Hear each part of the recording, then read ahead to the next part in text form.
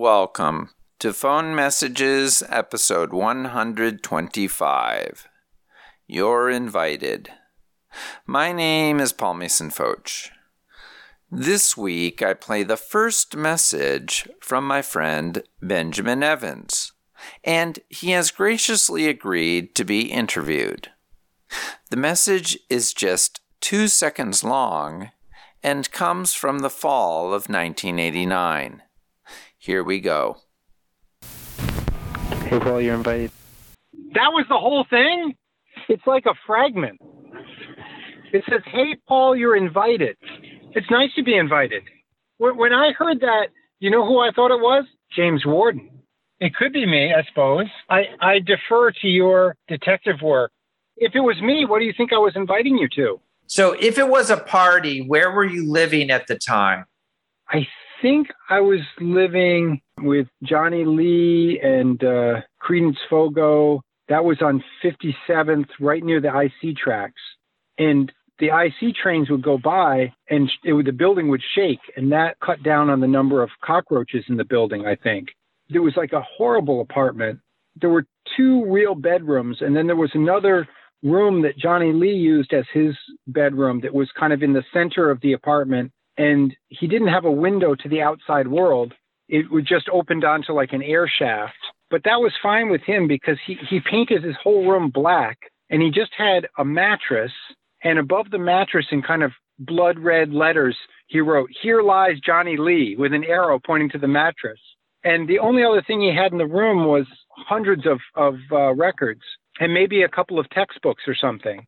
When was the first time you remember meeting me? I think I must have met you through Ann Flukiger. And when did you meet Ann Flukiger? It must have been through WHPK. I think it was the fall of my first year there. I became a DJ at WHPK with my roommate at the time, Mark Schwartz. I had no idea how lucky we were, because later I met a lot of people who had wanted to be WHPK DJs, but for whatever reason, they didn't like their playlist.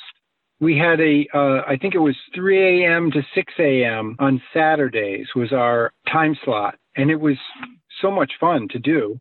And at WHPK, you would meet these different DJs who were connected to the community in a much more organic way. Someone like Arkansas Red doing his blues show had like total, autonomy as to what he played. And obviously he had a lot of loyal listeners who were, from the neighborhood. So it was one of the few things that the University of Chicago kind of gave back a little bit. And that record library was such an amazing resource.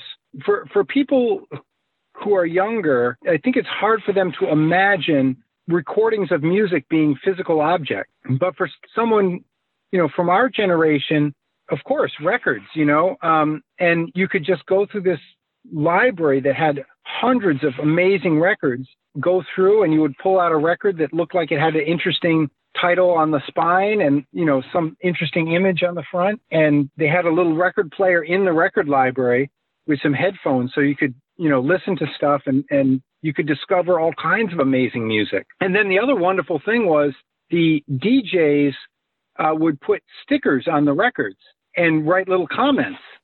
And there were some people like, I remember Ken Brown was like very prolific, writing these really interesting reviews of the records, handwritten on a white sticker on the front of the record. And so you would be like, oh, wow. So Ken Brown said this about this record, or, May Lum said this about this record. And I know their tastes and what kind of stuff they're into. So, I got to check this out. Yeah, I mean, some certain records, there were like conversations going back and forth between different reviewers. And sometimes some controversial records, it could be nothing but stickers on the front of the record, I do remember years later, this is approximately like 1994 or something like that. It had gotten to the point where that record library, it was too full. You literally couldn't physically put more records on the shelf because there was no space.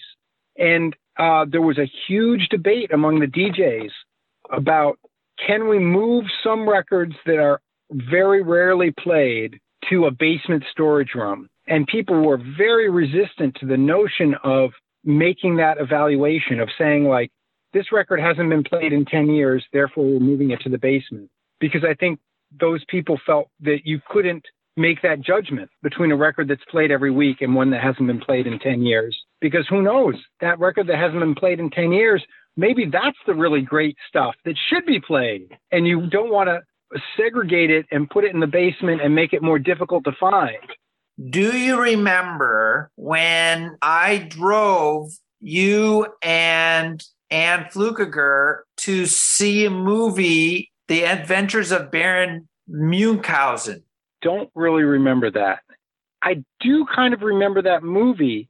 I remember going, or Anne invited me or something to go to see this movie, and I thought it was going to be a date between the two of us, and it turned out to be a date between you two. Oh, that's horrible. The only reason I was there was to drive you two. Oh, that's so awful. But that's my memory of first meeting you. Oh, I feel guilty and embarrassed by that. The other funny thing, though, is that I felt bad because I walked out of the movie and left you guys stranded.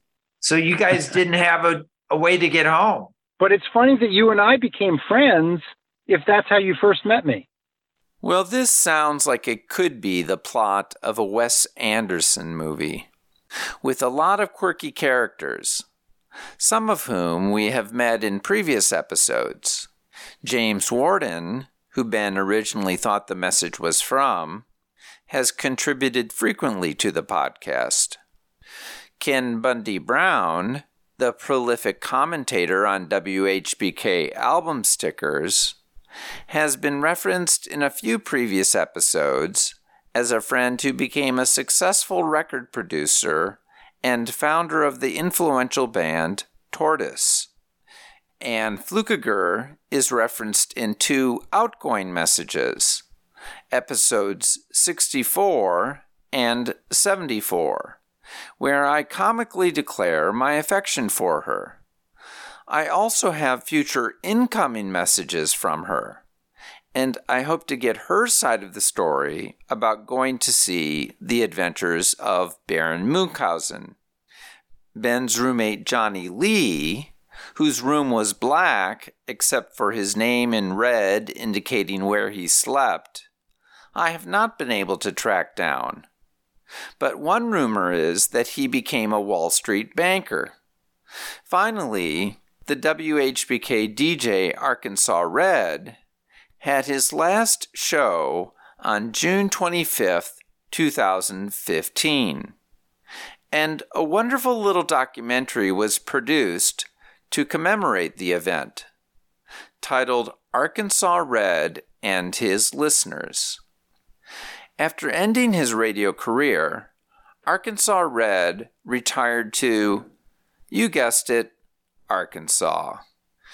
If you can fill in the details of any other characters from Ben's story, please contact me through my website, pfoch.com. That's pfotsch.com. Many thanks to Ben for sharing his memories. And thank you for listening. Talk to you next week.